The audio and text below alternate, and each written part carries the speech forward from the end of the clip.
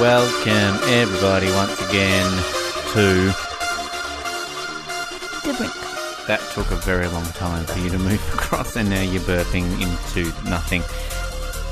You can talk. Another one. No, okay, I thought you were about to talk. How are you today? Specifically today, not just this week. Today.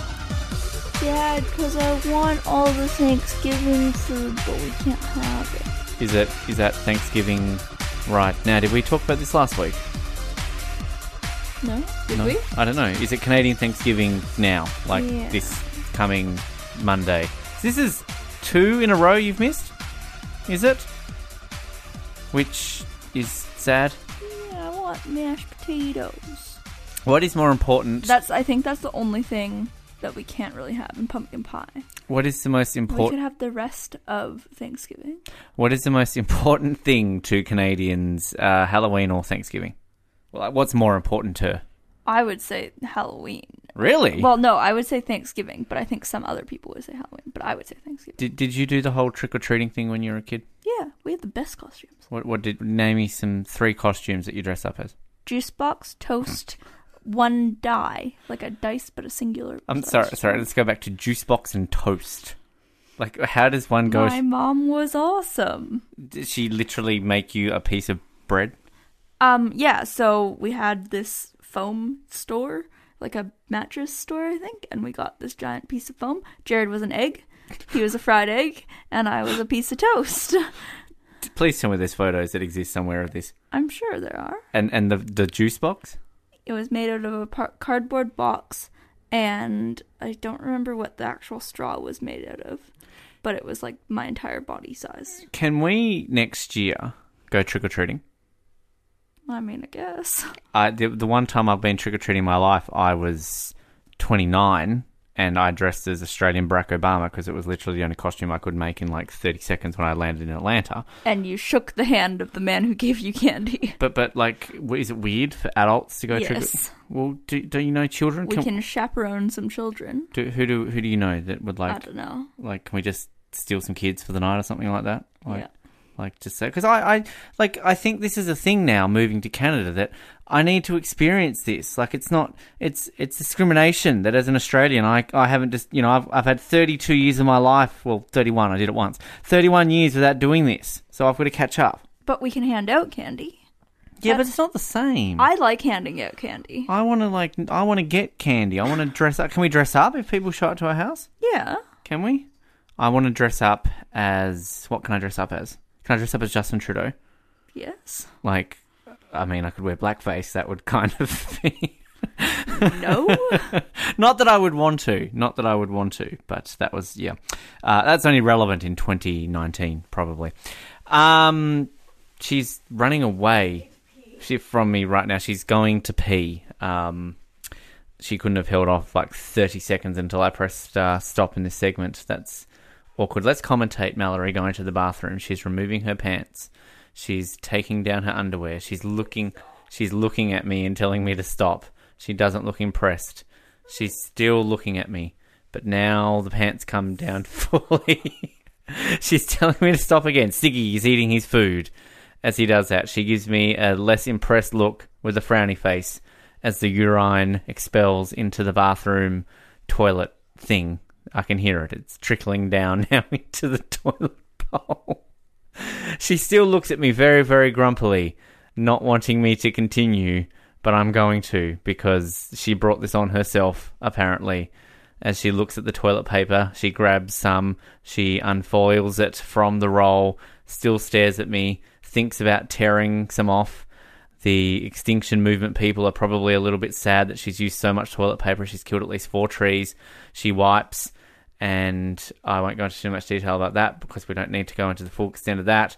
She puts the toilet paper into the bowl. She pulls up the pants. She closes the toilet lid. She presses the flush. Now, the big question is here, will she wash the hands? Will she? I don't know. I can't see her. She's gone out of shot of my eyesight right now. Potentially, I can hear a tap running. I'm going to assume that she has washed her hands. She has cleaned the urine from her hands, which means she will have clean hands. And now she is walking back towards me one foot after the other, looking less than impressed, coming closer and closer to the microphone. Mallory, how was your pee? Pants. How was your pee? Awful. Why was it awful? Because you were commentating it. Thanks. All right, let's go into the next segment. We apparently took the week off from this last week, and you're dying to know what happened in Days of Our Pies as we move into the 11th episode of the first season. And you're going to find out what's happening in the 11th episode of the first season. So here is some classic Days of Our Pies. Previously on Days of Our Pies. Oh my god, it's him! That's the doctor in the car! With Kevin Rudd? Hold it right there, you three! You're all under arrest! Hello, Frank. I see you're still the policeman here. Oh my gosh, Barry? That's right. It's me, Frank.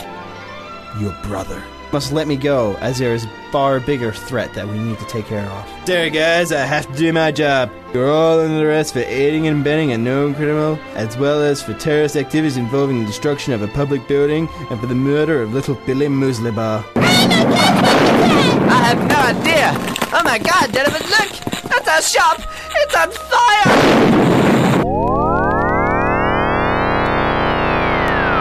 Oh my god, it's an alien spaceship! Greetings, Earthlings. My name is Dip Dap Doo, and as of this moment, your time now belongs to me. Like pastry in the oven, these are the days of our pies.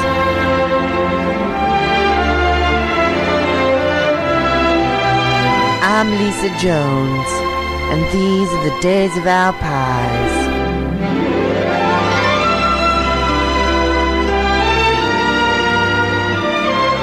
The aliens had arrived early to Ramsey Bay, and in a destructive wave of terror. The general store, police station, and restaurant had all been destroyed, and little red slimy creature Dip Dap Doo had somehow instantly gained the title deed to the entire town. He walked down a long walkway into the main street and confronted general store owners George and Jennifer Pyburn. Please inform me of your titles and identities. So what now? Your callings and individuality identment. Come again? George, I think he wants to know your name. It's Britney Spears. And this is my wife, David Hasselhoff. Okay, Brittany and Hasseltop, you are both my slaves. Enter my ship or face peril from below. Oh my gosh, no way, get stuffed, you little turd slimo! Jennifer kicks Dip Dap Doo and sends him flying, and runs away with George, who both run towards the police station, which is in ruins. Dip Dap Doo gets into the spaceship and flies after them both, firing at them with a giant laser. Jennifer, why must we get shot every second episode? Why must these aliens want to kill us? And why? I'm fine, Jennifer. Just run away. You must go find Frank and the others. I'll be fine. You must go and live your life. Go live your life, Jennifer. Go live. I love you, and I always will. Hey, George, I love you. I'll leave you alone and I love Oprah. I will send help back for you, I promise. Just go, Jennifer. Go. Jennifer runs away from George, who is then engulfed by a big explosion and smoke. She runs straight towards the police station and notices Frank's car outside before entering the destroyed building. Frank! Frank! Roy! Hello! Is anyone alive? She hears a groan from under the desk. Hello? Hello, who's there? Help me! Help me, I'm trapped! Are you okay? Where are the others? Barry Doctor was in one of the interrogating rooms. And I think Kevin Bradbury's in a cell. Oh, the pain. Where's Frank and Roy? I don't know. Agent Victor dies under the desk, leaving Jennifer to search for the others. Hello, can anyone hear me? Jennifer, over here. Roy needs help. Oh my gosh, Frank! What's wrong? Roy, he's stuck under a large piece of concrete.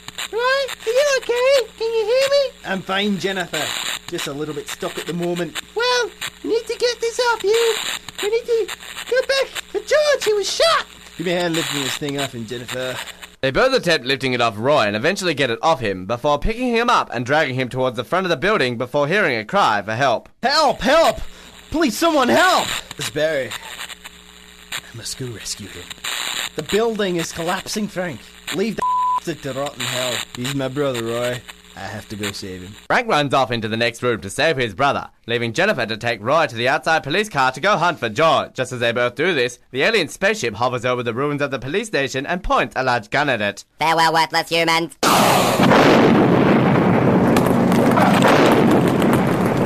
Dip-Dap-Doo fires a large cannon at the ruins, creating a massive fireball. Jennifer and Roy, however, have jumped in the car in time and driven off at high speed.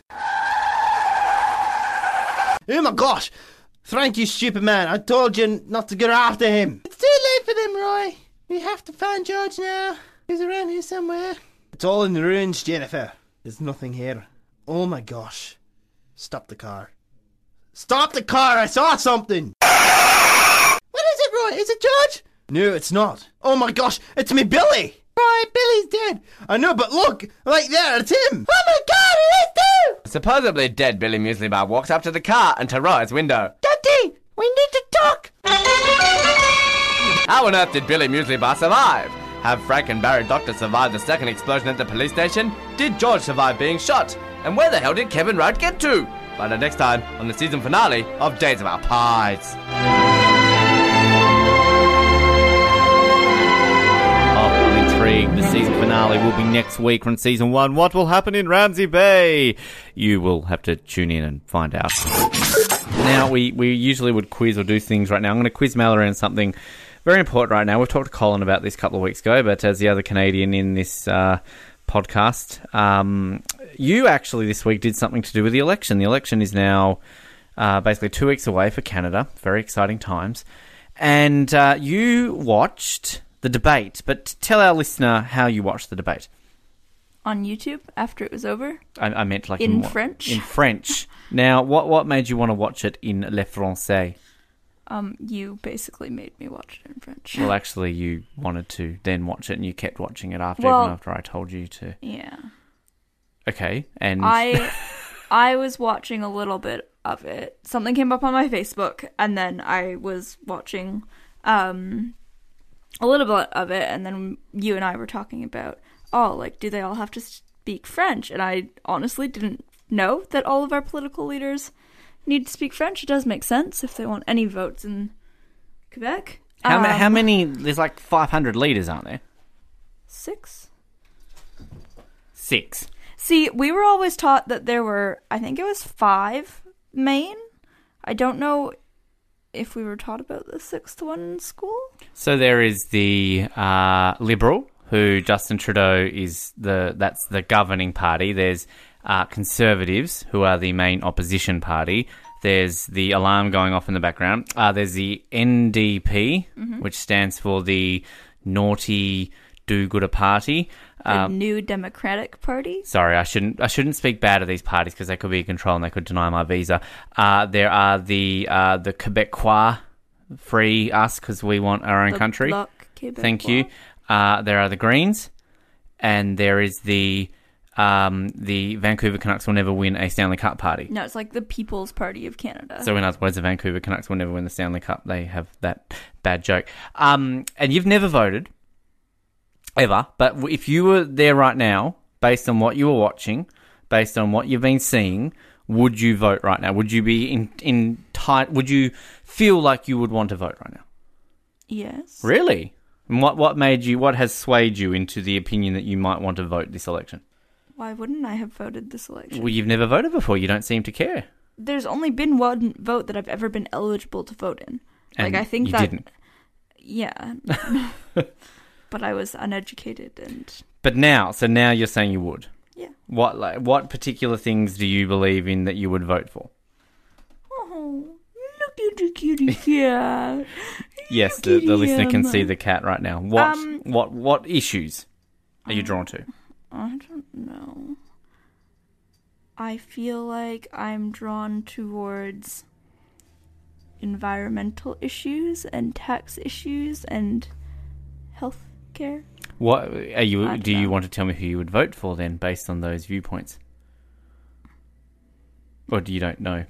I just think that. Okay, where I sit at the moment, I would totally vote NDP. And that's the Singh guy. Yes. Yes.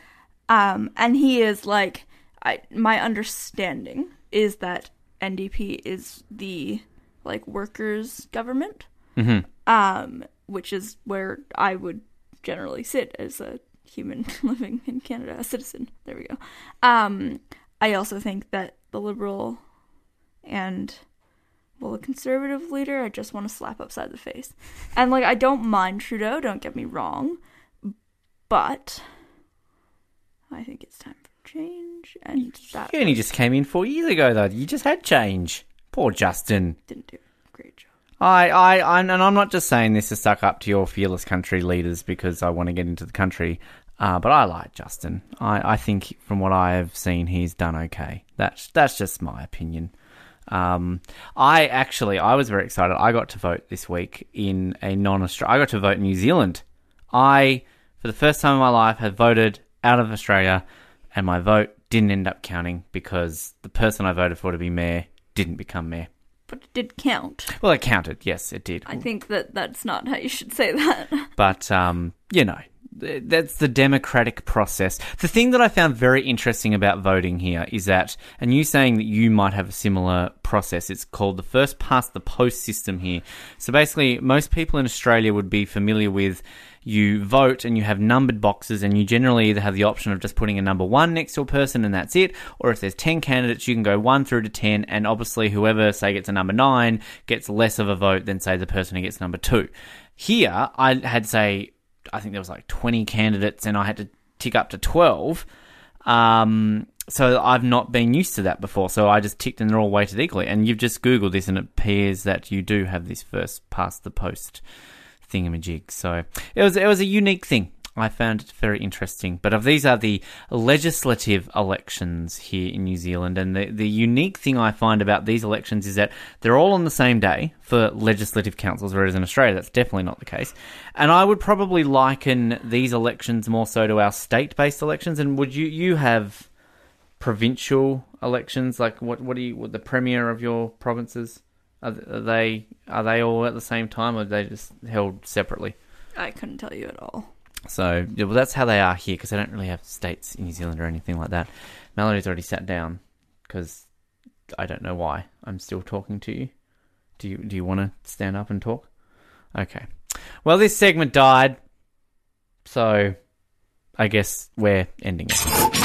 Always love bringing you a classic interview, and this week we're going to bring you one of my personal favourites. Way back in 2009, we had a big push, getting a lot of different people on the show, and one of the biggest pushes we had was to get Australia's first ever Winter Olympic gold medalist, the legendary Mr. Steven Bradbury. One of my favourite interviews of all time. Here it is, our chat that we had with Steven Bradbury back in 2009. We're extremely honoured to have our next guest here on The Brink. He was a member of the 5,000 metre short track speed skating relay team that claimed Australia's first ever Winter Olympic medal in 1994 and became the first ever Australian Winter Olympic gold medalist in 2002 after his iconic last man standing victory in the 1,000 metres. He's also been honoured with the Order of Australia for his contribution to short track speed skating, as well as being named one of Australia's 100 greatest Olympians. Please welcome to The Brink, Steven Bradbury. Steven, thank you very much for your time today. Too easy. How you doing? Doing fantastic. Steven, how about yourself? Yeah, it's quite balmy in Queensland here today. So it's nice. It's nice and getting a bit warmer here in Hobart. I'm sure we're not as hot as you guys are up there at the moment. Definitely not. No, I think we're looking at about 35 today. We'll be lucky to reach 30, but for us, that's a nice hot day. I'm sure you would be, though, being a speed skater, you'd be used to a bit of the cold weather, though, wouldn't you? Yeah, well, I've been retired for 8 years or so now.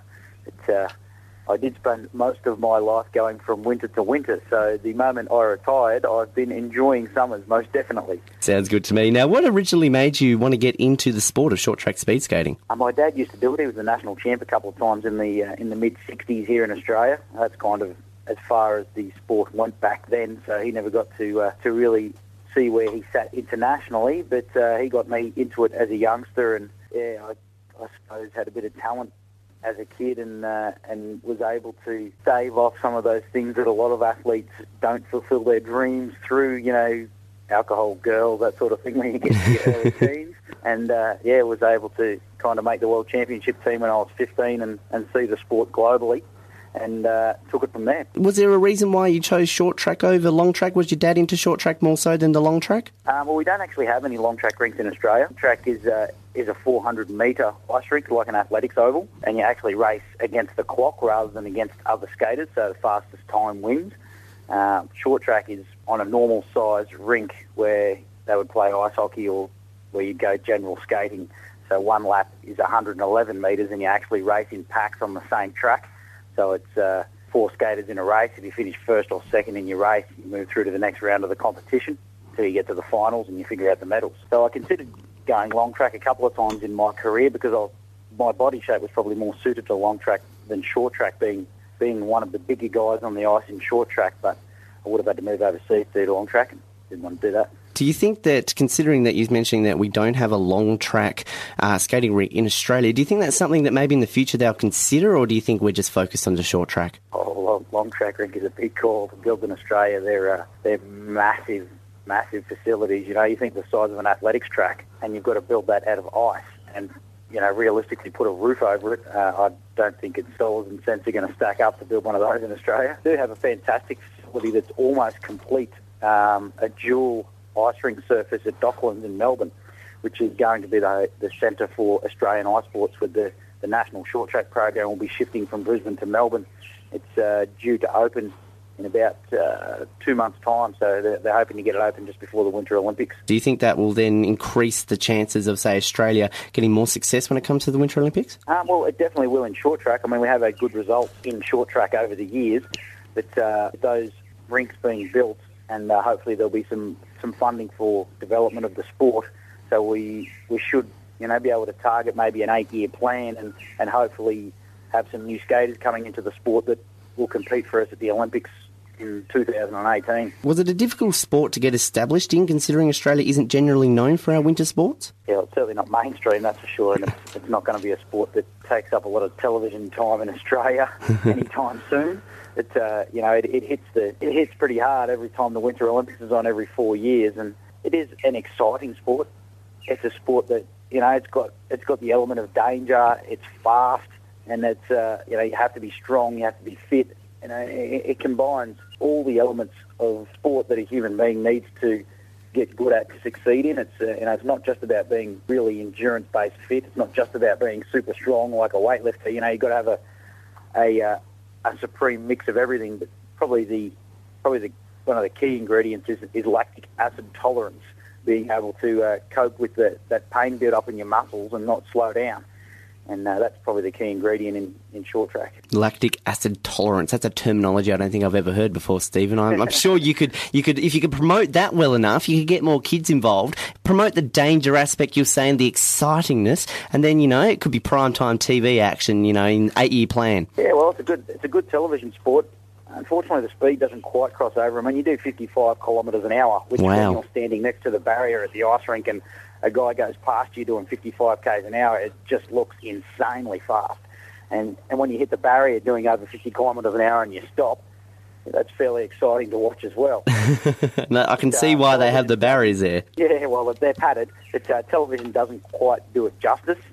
But, even still, as a TV sport, confined in such a small arena with the crowd being right on top of it, the atmosphere at the Olympics just blows your mind. It's incredible. And that was always your goal, to reach the Olympics? Once I made the national team when I was 15, I wanted to make the Olympics and see if I could be the best in the world. And you got that chance, I suppose, in 2002, of course, with your gold medal. Now, of course, back in the early 90s, Australia did win the World Championship in 1991. Did you feel disappointed being listed as a reserve for the 1992 Olympics? I was actually part of the team in 91 when we won the World Championship, and had some very good form leading into the 1992 Winter Olympics, which was my first. That was about a month or two before the Games, and I got a bit of a knee injury, and I started messing with my equipment. Your blades are actually bent, offset, angled. Everything is geared towards turning left, and it is an art to get your equipment set up properly, and back then that art wasn't as refined as well as what it is now, and I just couldn't find that feel, and basically lost the plot in the lead up to the Winter Olympics and ended up sitting on the sidelines as the reserve, which was very disappointing. especially as we were the favourites to win the relay, being the reigning world champions. And it was even more disappointing to see Richard Nozelski, who was arguably our strongest skater at the time, kick one of the blocks and fall down, and we didn't get a medal there, but we were able to come back at the next Winter Olympics and get that bronze medal you spoke of in the lead-up, Australia's first Winter Olympic medal. And that must have been a fantastic feeling to know that you were part of history, and you'll always go down as being part of that team that claimed Australia's first Winter Olympic medal. Yeah, it was pretty cool. That was our goal. We knew that we were one of the strongest three relay teams in the world, and in some ways a little disappointed that we only got the bronze, but being that we were able to take the monkey off the back, so to speak. I mean, there'd been a lot of contenders over the years in Australian winter sports that had possible chances to get medals. Danny Carr and Colin Coates in long track speed skating were probably two of the names that could have got it in the past but didn't. We were able to do that, and that was an incredible moment to share with your teammates, and the nation was gripped by short track speed skating for 5 minutes in 1994. better 5 minutes than none at all then, Stephen. Yeah, yes. Give it 8 years later, and I suppose we got a bit more gripped with that. Now, in the between when you won the medal in 1994, and of course when you concluded with the gold medal in 2002, you suffered a couple of serious injuries in your career, including getting sliced in the leg and also breaking your neck. After those injuries, were there any doubts in your mind? Did you think that's it? You're never going to be skating again? When I got my leg cut open, that was an extremely serious injury. I had 6 litres of blood and I lost 4 of them on the ice in about 60 seconds. So it's funny, you learn a lot about yourself when you're put in a life and death situation like that one, and I learned a lot about myself then, and kind of realised how much power that you really do have inside yourself when you're faced with the possibility that you might die. And I was able to use that as a positive when I came back to the sport. I was only 21, so it never entered my head that I wouldn't skate again. It was only a matter of when I felt as though I had a lot of unfinished business. I got my leg back up to the same strength, but I unfortunately never got the power back in it, that explosive power that I had prior to getting my leg cut open. So that was something that I always had to contend with in the back of my mind. And, from 94 onwards, not having that explosive power, how much was I down on what I could be? But I was able to put that out of my head. The other one was when I broke my neck, which was only 18 months before winning the gold medal, and that was a different story. I was in a halo brace, one of those things that get screwed into your skull and you look like a human building site. I was wearing one of those for about a month and a half, and I had a lot of time to think, and it came down to, I was arguably past my best at that stage. I'd raced for Australia at 3 Winter Olympic Games, and the bottom line was that I hadn't done my best at any of those Olympics. And that's the biggest stage in the world, where you're supposed to produce everything and more that you got in yourself. And I knew that I hadn't done it. And really, that was all that mattered, Chance to win. I was the favourite to win the 1,000 metres in 94, and I got knocked down in the first round. In 98 in Japan, I had good chances to win there too, but I got sick in the lead-up to the Olympics and I didn't skate well. When I broke my neck a couple of years before Salt Lake, I decided that was where I was, the big turning point in my career, whether I was going to keep going for that next 18 months or not. And I decided that I don't really have an option here. I've trained my guts out at this sport for 10 years, and I'm not satisfied because I haven't done my best at the Olympics. And all I wanted to do up to that point was win a gold medal. I didn't have one. Chances are I wasn't getting one. So I decided I've got to change my goals, and I reevaluated and said, okay, I'm going to skate. I'm going to do that last year and a half. I make it to Salt Lake City, and I'm going to skate. When I do, I don't care where I finish anymore. Probably not going to get a gold medal. I'm probably not going to get any medals. But as long as I could get off the ice after one race and say to myself that I finally came to the Olympic Games and did my best, well then I decided it didn't really matter where I finished anymore, and 18 months of hard work over the course of 12 wasn't that much anyway, so I was just going to get off my ass and do it and see what happened after that. Of course, in the quarterfinals, you were originally eliminated, but before the defending world champion from Canada, Marc Gagnon, I believe his name was, he was disqualified, and that moved you into the semis.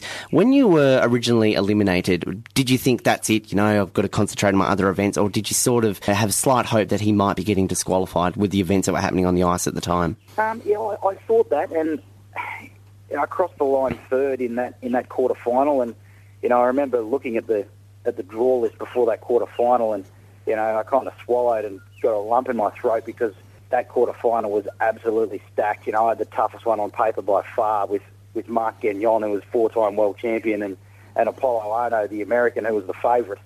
And you got to finish first or second to get through to the next round. And in short track at that stage, there was the big four, and those two guys were two of them. So to knock one of them off was going to be a tall order. For me, in that quarter-final, I skated the house down. I made my move at the right time.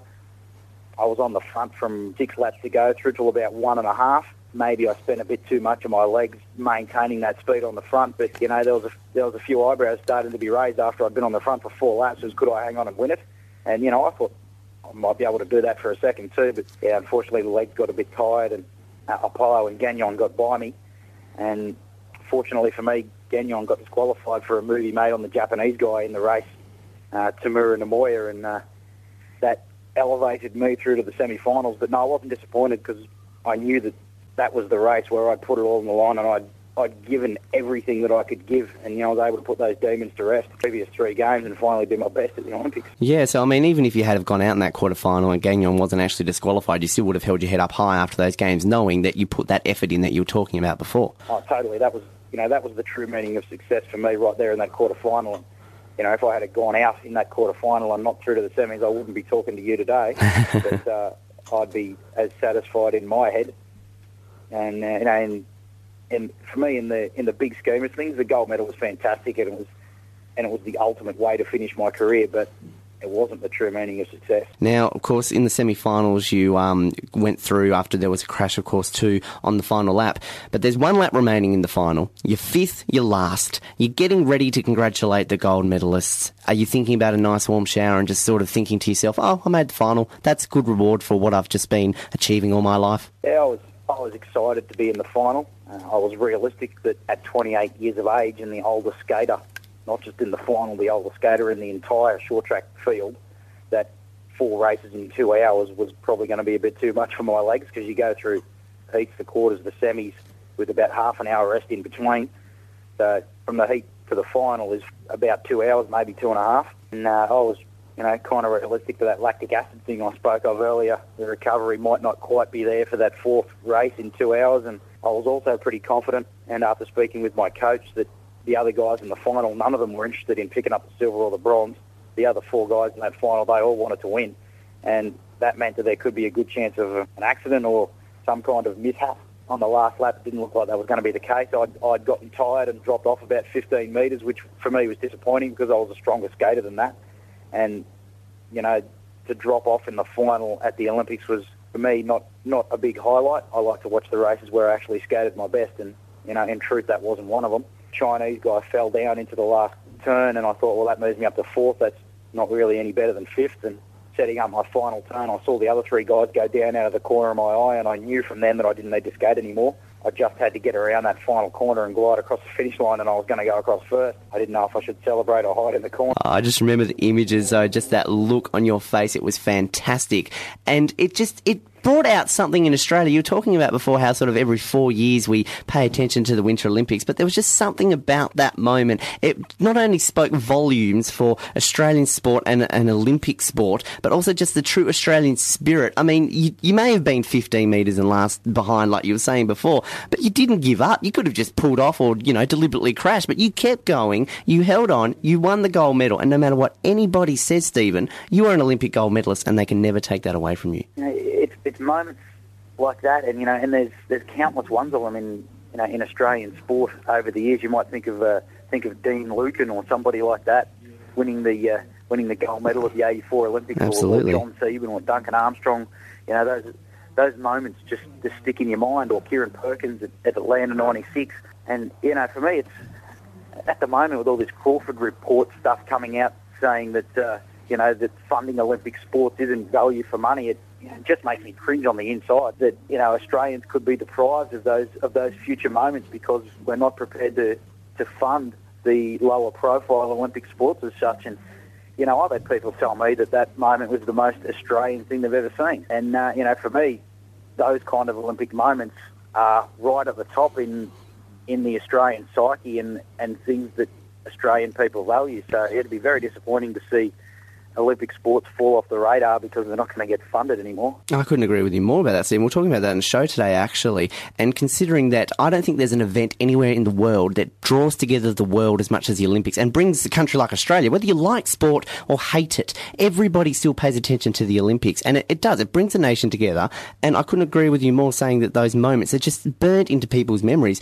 And as I mentioned in the introduction before, of course, you named one of Australia's 100 greatest Olympians as well because of that one moment. I mean, that must just be fantastic as well. Yeah, that's pretty cool. It's always nice to be remembered for something you did, but for me, it's continually rewarding to know that through something that I did, I'm able to provide inspiration to others. Even today, people refer to that last man standing, never giving up, doing a Bradbury thing, and through the motivational speaking that I've become fairly proficient at these days, talking in corporate land or at schools or sportsmen's nights or whatever. I love the feeling that I'm able to give to other people to just, maybe sit back and think, if I try a bit harder at this goal of mine that I've got, whether it's in their business or their sport or whatever, the rewards are there if I'm prepared to stick it out. Absolutely, Stephen, and you certainly are an inspiration to many. I give you that one. Now, just before we're getting towards the end of the interview here, but how do you think Australia will fare in a couple of months' time when it comes to Vancouver next year? We have our strongest Winter Olympic team to date, no question. The team is packed to the rafters with medal chances. The team will be probably 35 to 40 athletes. We have Tora Bright, who's the #1 women's snowboard half-pipe rider in the world. Jackie Cooper and Lydia Lasilla, who are arguably the two biggest favourites in women's aerials. Dale Beak-Smith, our expat Canadian who won a gold medal for us in Torino. Absolutely, I remember 4 that. years ago, and he'll be one of the favourites for the men's moguls. And then there's a whole host of others in other sports. Tatiana Borodolina, who is an expat Russian who now is skating for Australia, who'll be one of the big contenders to win a medal in the women's 500 metres in short track speed skating. The list goes on. Jenny Owens in ski cross, Damon Haler in ski cross. The team is just really thick, and there's no numbers fillers in our 35 to 40 athletes, so realistically we could get 4 or 5 medals in Vancouver next Feb. And that would be fantastic, definitely, to come back from a Winter Olympics. And considering you were talking before about the report about the Olympic funding, to come back from Vancouver, here's 5 medals, shove this in your face, Australian government, this is what we need, shove this up your blunt and smoke it, give us more money. Yeah, damn straight, I like your adjectives there, Ben. Very good. I tried to calm it down a bit. in winter sports, with our 8 program winter sports that we have as part of the Olympic Winter Institute, they're all so limited numbers with the athletes that are amongst them that they don't really require that much funding because there's such a small group of athletes in them, but those athletes are in the top level in the world and they're 100% committed to bringing back medals from Vancouver. So, in my mind, it's pretty good value for money, really, because there's not that many athletes to fund. Absolutely. And you were saying before there's only about 35 to 40 members. I mean, compare that to our Summer Olympics team, which is a couple of hundred people. So, I mean, you look at your value for money and you bring, say, 4 or 5 medals out of a team of 40. I mean, that's what, like 1 in every 8 people comes home with a medal? You don't get that for the Summer Olympics. No, definitely not. Now, look, Stephen, just before we wrap things up with our 5 questions we like to ask our guests, I should mention too that down here with the Brink, we're trying to bring the Olympics to Hobart. We're trying for the 2020 Summer Games. We have spoken about possibly trying to get a combined winter effort in there. Now, if we were to include short track don't you actually have to have summer to have the Summer Games? Well, that's true. That's the thing. We'd probably be more of a chance at the Winter Games, because it's nice and cold even in summer. But if we were to hold short track speed skating and we could say, organise the event so the competitors were to fall over in the last corner like they did in Salt Lake, could we coax you out of retirement to win a gold medal at a home Olympics? Yeah, well, maybe you could freeze over the Derwent. or freeze over the Sydney to Hobart and I'll skate my way down there. Have an outdoor speed skating, back like the classic Olympics. None of this artificial ice stuff. You know, we have natural ice in Hobart. That would work a treat. Yeah, I'm not sure how your Olympic aspirations are going to work out down there, but I wish you every success nonetheless. Oh, they're going very well, Stephen, I assure you that. Now, just as I said, we'll wrap things up with a set of questions we like to ask our guests. It will only be whittled down to 4 questions due to the fact that one of our questions we can't ask because my co-host isn't with me. So if you're nice, ready and relaxed, these questions aren't that hard to answer. So I wish you all the best of luck with them, Stephen. First of all, what is your favourite type of cheese? Better, extra tasty. Extra tasty. Gotta love the extra part in front of the tasty there. It makes it extra good. Are you a folder or a scruncher? Definite folder. Oh, again. Don't like the crunching thing at all. Yes, we're on that bandwagon here too of the show. Folding people are intelligent people and they're Olympic gold medalists. We can use that as a slogan. That works well, Stephen. I like your thinking. Question number 3. Are we alone in the universe? Ooh, diddle. Yes. Yes! We have our first ever yes! Really, what's your thinking on that one, Stephen? May I ask you that? I don't buy into any of this extraterrestrial activity until they can show me some solid proof. I like that. Groundwork and proof. You are our first ever guest to ever answer yes to that question. That's another first you can put on your resume. Fantastic. And our final question we want to ask you here today, Stephen, is what event would you like to see at the Hobart 2020 Olympics? Can be anything. Doesn't have to be a sport. It can be dodgeball or bullfrog riding. Anything. Let your imagination run wild, Stephen. Ooh. Gee, there's so many things going through my head right now. How about the sheep toss? The sheep toss. I like that. New Zealand would do well in that one.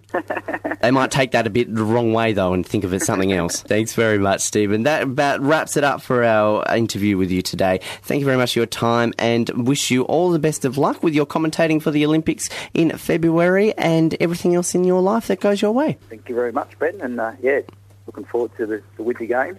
You can check that on Channel 9 and is broadcasting that and starting on February 12th. Should be fun. Of course, most people listening to this show would know that Mallory and I host a weekly radio show in Southland, in Invercargill to be precise, on Radio Southland 96.4 FM. It is called the Ben and Mal Variety Hour, Wednesday evenings, 8 p.m. New Zealand time. So that makes it about 6 p.m. Australian time. And we have a lot of fun. And I want to play a couple of snippets from the last couple of weeks for you to show you how much fun we actually have. The first we like to call #DucksCanDrown, and the bit after that follows that I like to call Speaking Dutch. Check these out. There's also baby ducklings right now. They're really cute. No, we can't have ducklings. We don't have any water for them to swim in. #AdoptBob. Actually, ducklings can drown. I found this out today. Usually any living creature can drown. They have lungs. But, it's common for ducklings to drown if you give them too much water. They live on the water. No, but if you... It's common for most things to drown if you give them too much water. Just FYI, just in case you were wanting to submerge me in a bunch of water this evening. It's all right, Ben, you can handle it. Have some water. It's all right, you're human. Go over down. Drown. You're not going to drown. Sorry. Basically, if you give a duckling too much water when it's a duckling, it'll fall asleep, sitting in the water, and then it drowns. Usually you fall asleep when you're drowning because you go unconscious and you've got no oxygen. You're not listening to me. I don't understand how this is any different to anyone else drowning. Ducklings aren't unique in the grand scheme of death. Only ducklings can drown. That's what we're discovering. Out of all the creatures in the animal kingdom, everyone is invincible to drowning except the ducklings. It's just in my mind, a duckling shouldn't be something that will drown because it lives. If you were talking about a fish drowning, I would be like, yeah, okay, yep, that's a fun fact. A fish drowning. What are the odds? But a duck that spends it's not amphibious. It breathes oxygen. Yes, it can drown. Sorry, you were saying about a duckling is susceptible to drowning. Moving on to our next song. More so than other creatures. Moving on to our next song. Will Smith had a birthday last week. He turned 51. Happy birthday, Will Smith. #AdoptBob. #AdoptBob. #DucksCanDrown. I don't even know what to say to that. That is maybe the most ridiculous list I've ever heard in my entire life. I'm just going to, next week, I'm going to put one on this website because I think it's user submitted. The top 10 words invented by Ben Waterworth. Oogly boogly, woody de ninini, chicky de boo-goo-de-boo, wookie de dee leepity boo, flobada flippity, needity needity, peppity peppity, moo. And my favourite word, honk. There. I feel like that list is very closely accurate to my my little guy impression. What are they called? Ewok impression. Actually, you know what that was? I hope Charlotte's listening, because I just spoke Dutch. Oh, look at you go. Look at me. I didn't even know it. I can speak Dutch. Wow. To all of the Dutch people out there. Yeah, boogity biggity. So I hope you're enjoying your evening. Funny times, fun times, good times. And if you want to hear the full episode of those show, the best way, I should say, to go do that is radiosouthland.org.nz. Click on the podcast section and you can find our show there and download it there. Or, of course, you can stream it directly from radiosouthland.org.nz Wednesday evenings, 8 p.m. New Zealand time. That's 6 p.m. Australian Eastern Standard Time. Or it's also replayed on a Friday evening, 6 p.m. New Zealand time, 4 p.m. Australian Eastern Standard Time. So tune in to the Ben and Mal Variety Hour. Time to close off the show, and you can come to the microphone, please, because, you know, generally this is the part where people want to hear you talk. What's the matter, Grumpy? What's the matter? Oh, I eat pizza. She wants... What have I made for dinner? Dang it! I forgot to go to Starbucks and get my guacamole. Oh, well... What time is it? If only you had gotten up. What time do they close? Oh, I can get there and back in time. Can you get me a coffee while you're down there, please? No, the coffee machine's... Well, maybe. A nice coffee. I need to go right now, though. Okay, then. We'll say goodbye to our listener. Keep sucking those oranges. Is it time? Yeah, Can just go. Yeah. Keep just sucking. Go away. Don't want you here anymore. I'll have a nice coffee. Thank you very much. This is the thing. You would think we would be professional about this and edit these things out, but clearly not. Can you turn the oven off, please? Thank you. I'm glad that people who listen to this get a great insight into our lives. They learn the big things about ovens being turned off and people going to get guacamole. Anyway, like us on Facebook, follow us on Twitter, subscribe on all the relevant channels, and tune in every week for a fantastic insight into our lives and everything else, because this is apparently what happens. As you heard Mallory say, keep sucking those oranges, Hobart, and good night.